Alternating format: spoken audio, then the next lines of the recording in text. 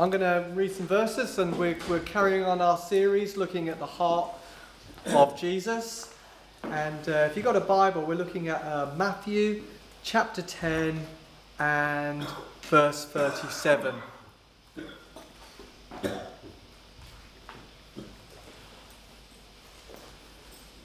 And Jesus says, "Whoever loves father or mother more than me, he's not worthy of me.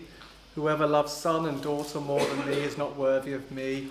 And whoever does not take his cross and follow me is not worthy of me. Whoever finds his life will lose it, and whoever loses his life for my sake will find it." I want to be honest, every time I've read these verses, I don't always think I've really understood them very well.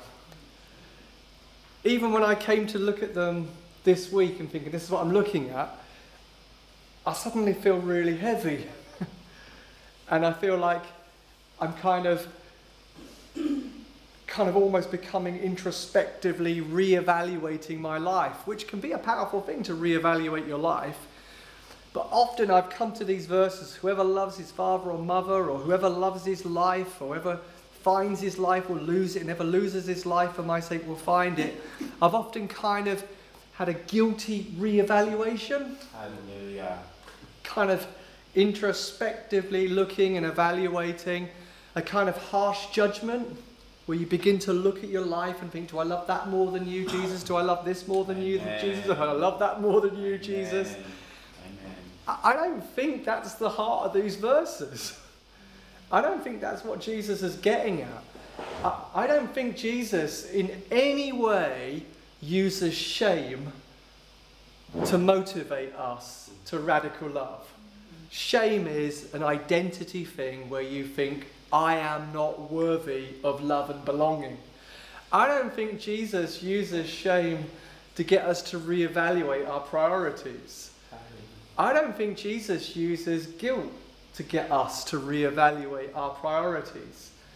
Romans 8 tells us there's no condemnation in God for those who are in Christ Jesus. I don't think Jesus' motivation in these verses is for us to go on our own and somehow struggle. If you see like a crowbar, to somehow crowbar Jesus into number one in our life. You know, you could preach it that way, couldn't you? What do you love more than Jesus? What's more important to you than Jesus? What do you need to get rid of? I don't think that's the heart of Jesus. He's not about crowbarring him into number one. I don't think there's any place in the gospel for wrestling and struggling hard to come to a place of loving Jesus above all things. I think it can preach well, and you can leave here and think, yeah, I'm going to love you more than anything, and then find ourselves a few days later back where we were, something else being more important than Jesus. I don't think that's the heart of Jesus. This series is based on a book called Gentle and Lowly, and in the chapter that I'm looking at, he refers to a preach from the famous pastor, thinker Jonathan Edwards when he was doing a Sunday school sermon, and he was there to motivate the children really to love Jesus more than anything else. And the approach of Jonathan Edwards, and I think the Bible's approach to the ordering of things in our heart, is always to be ruined by an experience of love. And that's how Jesus motivates us. Jesus always motivates us by drawing us in. It's always the way that radical obedience is ignited. He woos us with his love.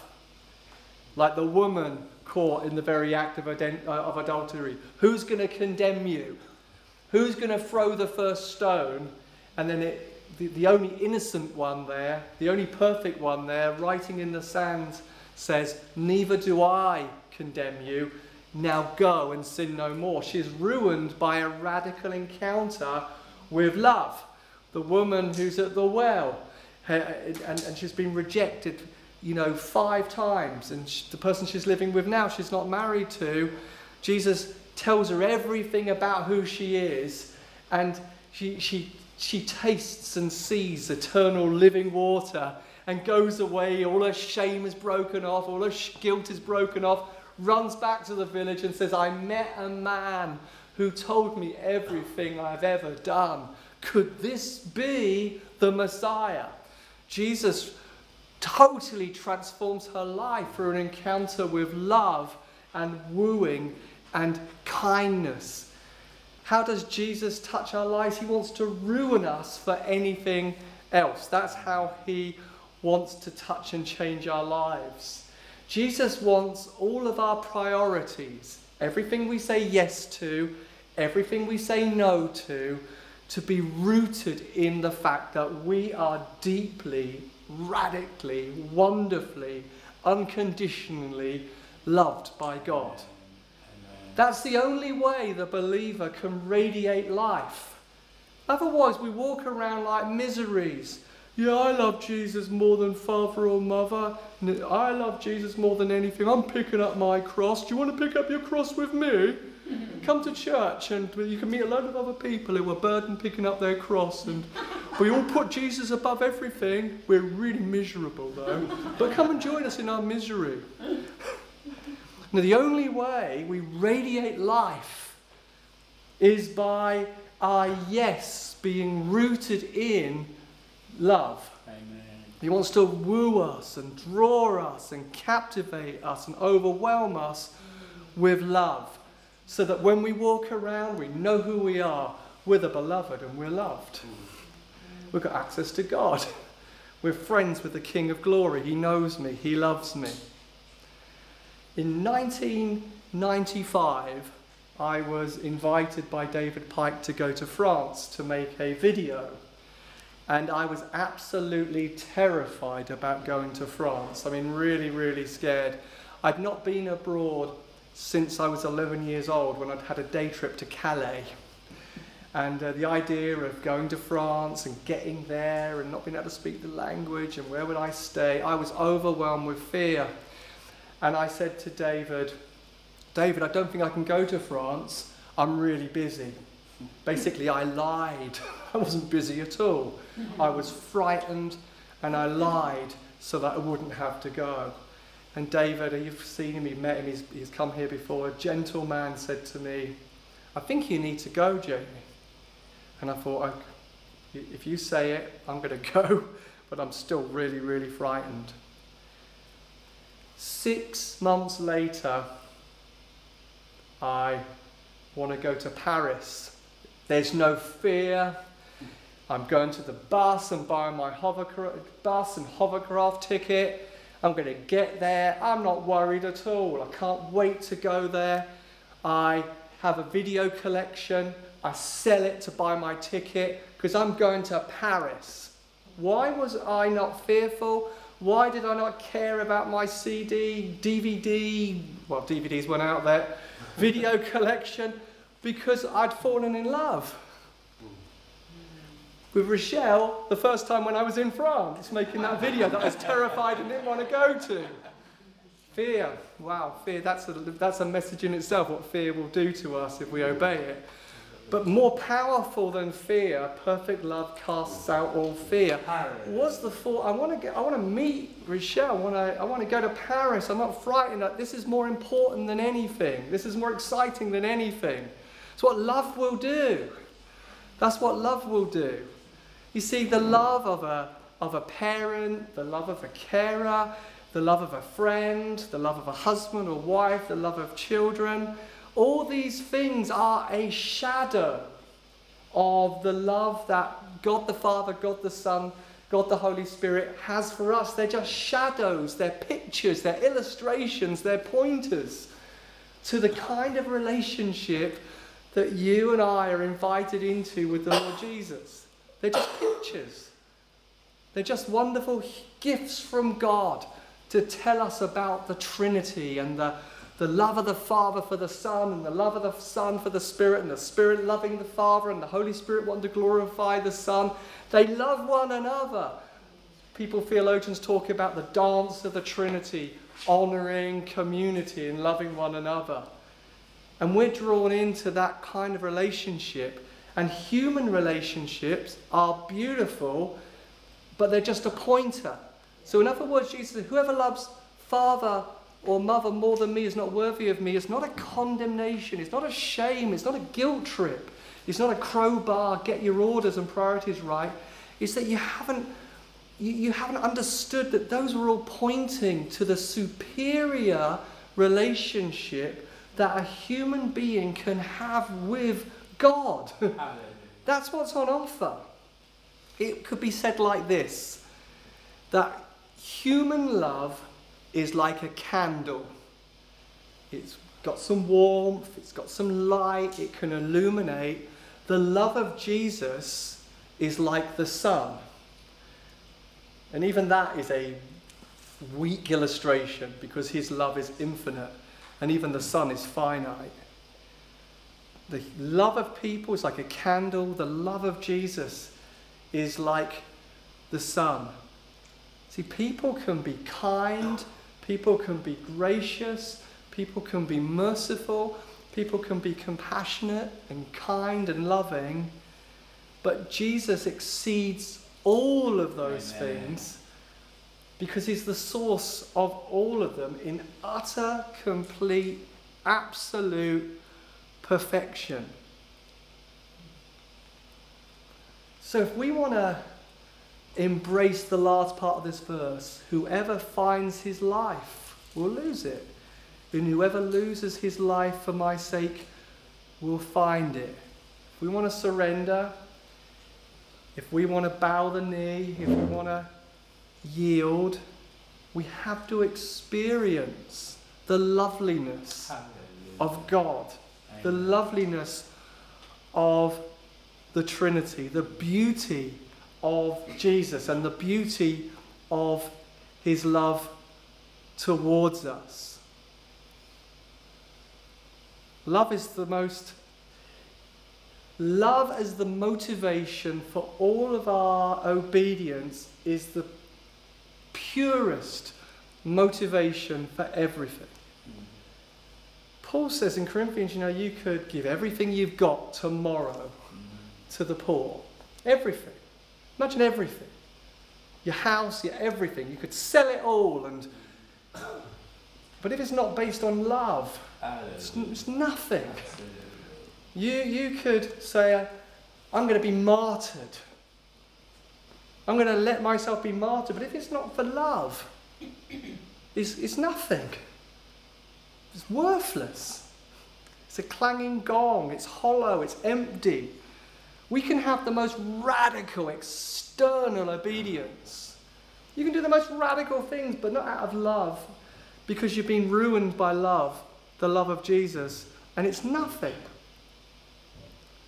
So if we want to yield and bow and surrender, our greatest need is to see the beauty and the love of God. Even awe of God, as beautiful as awe of God and the right fear of God, these are wonderful things.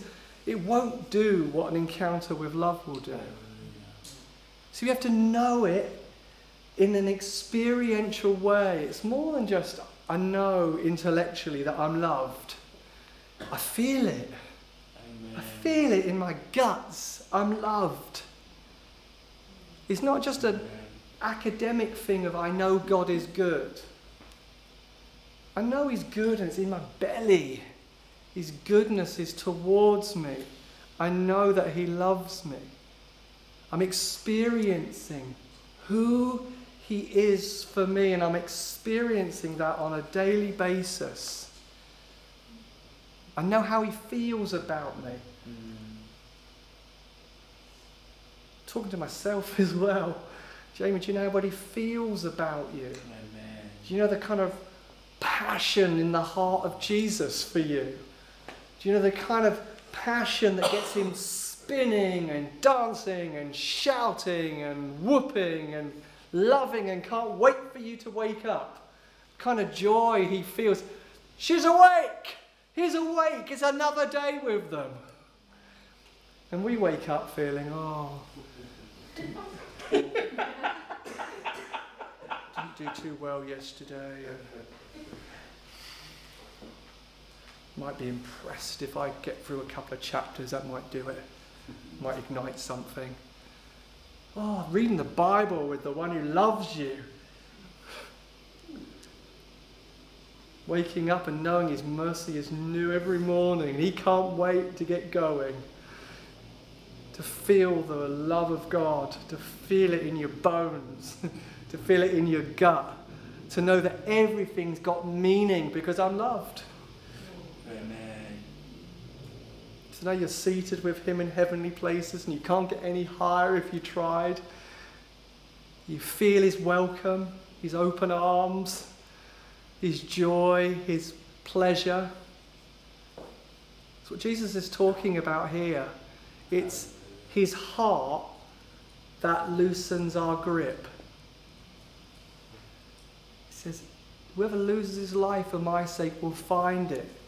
You love me like that. Our grip on stuff, our grip on things, our grip on success, our grip on achievement, our grip on the things that we do to cover ourselves so we feel better about ourselves. His love loosens our grip. He woos us and draws us and loves us until our hands open. Until his love so comes deeply, we say, I love you more than anything, Lord Jesus. I love you more than my mum, my dad. I love you more than everybody in my family. I love you more than my job. I love you more than my dreams. I love you more than the future ideas I've got. I love you more. I'm willing, Jesus, by your power to pick up whatever the cross is today because I love you more. I don't want to be anywhere else than where you are. I want to be near you. My resilience, my perseverance is rooted in passionate love. I don't want to go anywhere else, Jesus. I'm willing to pick it up. I'm willing to lose it. I'm willing to lose my life for your sake so that I'll find it. And suddenly,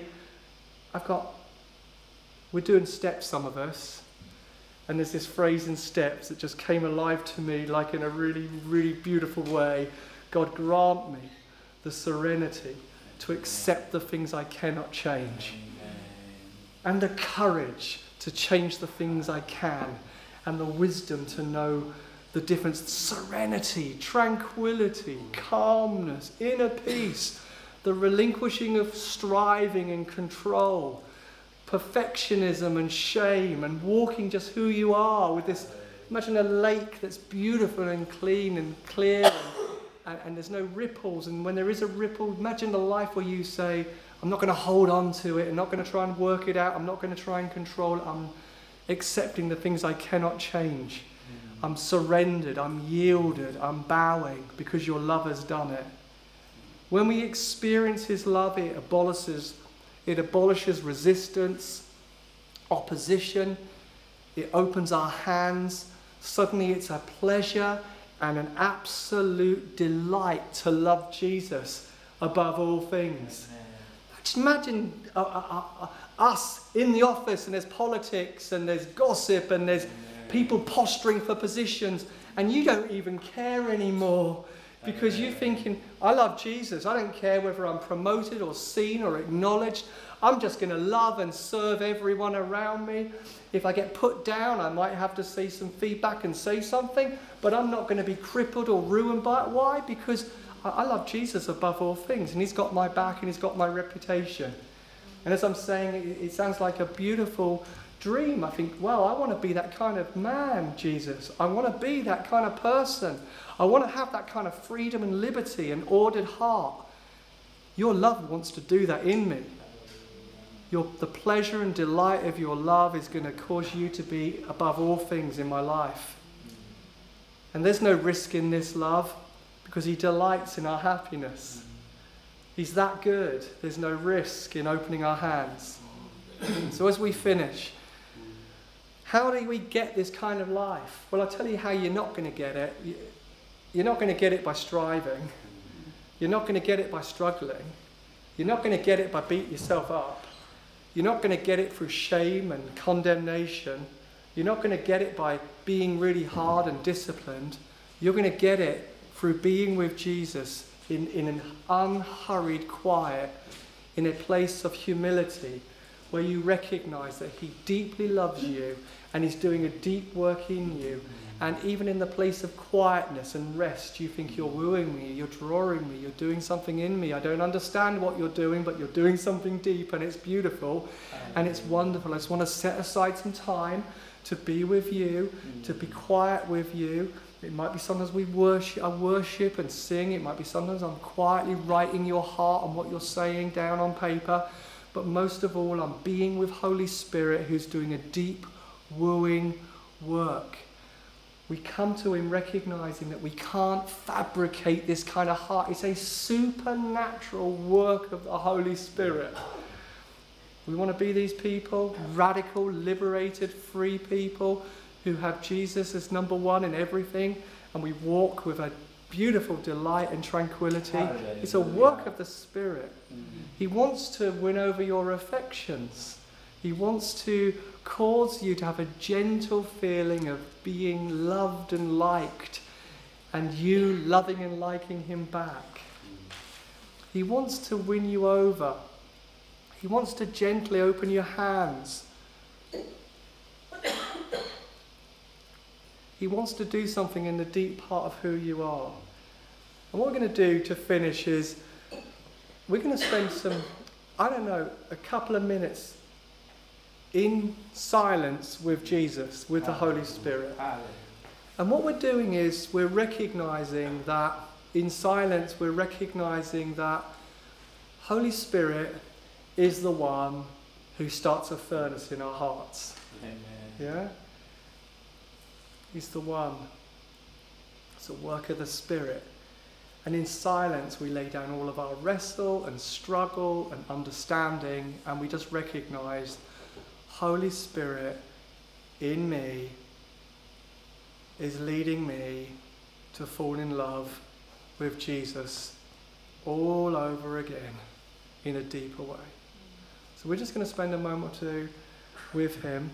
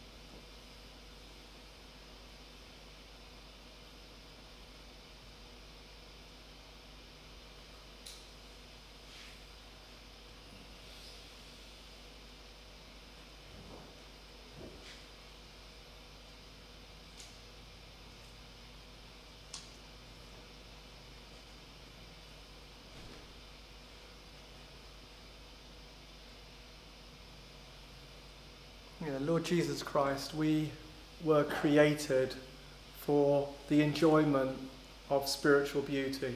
Amen.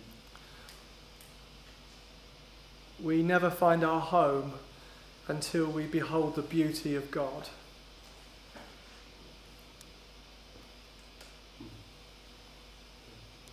We were made to be loved, and we were made to love you back.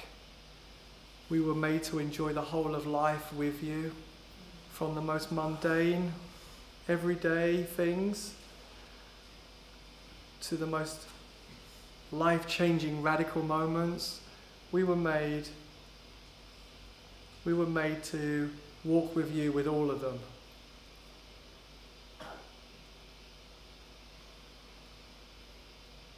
So we pray, Lord Jesus, that as we're here today with you, I'm going to pray this for myself, I'm not going to pray it for you, but you can echo it if you want to. Ruin me with your love.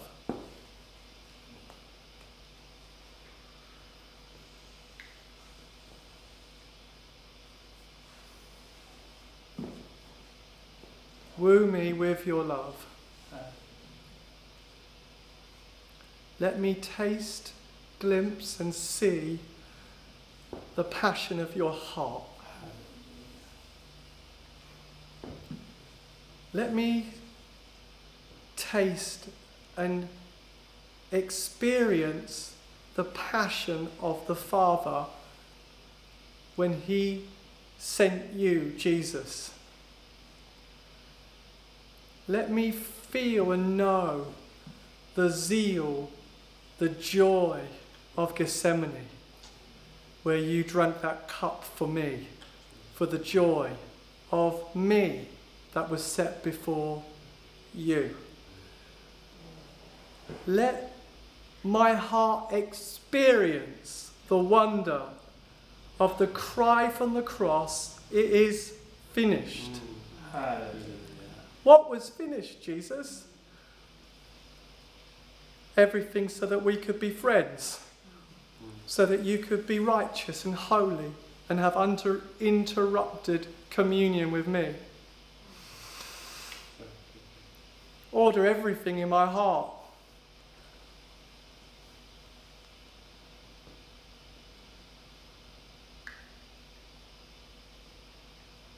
It's a joy to live a life worthy of your love. Prise open my hands where you see other things have got in there and I'm holding on to them for dear life. Amen.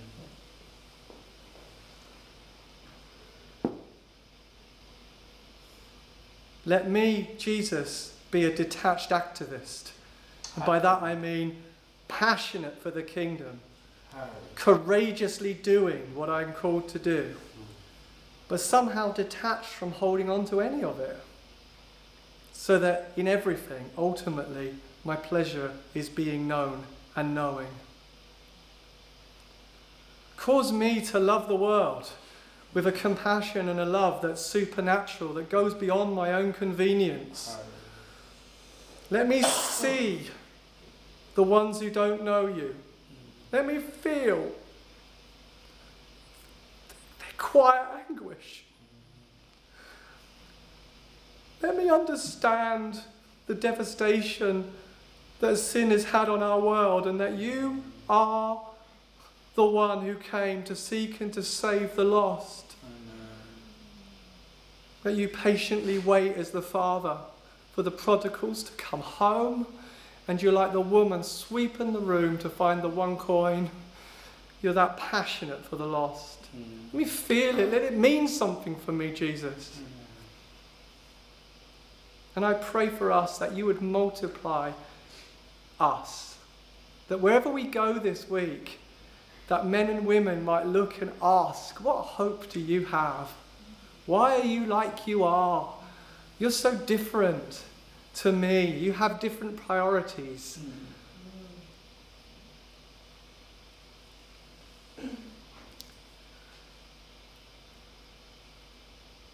We trust your deep work, Spirit of God. We trust the one who leads us and guides us into all truth. We trust the one who gives us power from above to live radical, wonderful lives for Jesus. We look to you. We don't look to what we're not, we look to who you are and who you are in us. I'm just going to spend one moment more with him. That's not the only moment you can have a week. Have as many moments a week as you want. Jesus. We love you.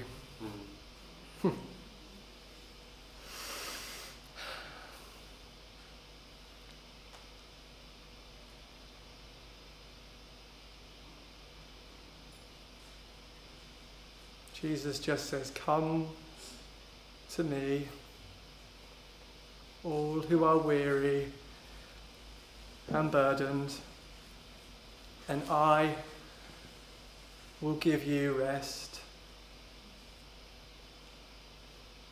My yoke is easy, my burden is light. And he says, I'm humble and I'm gentle in heart. You won't find a harsh taskmaster with Jesus. He's humble and gentle. He won't slap you.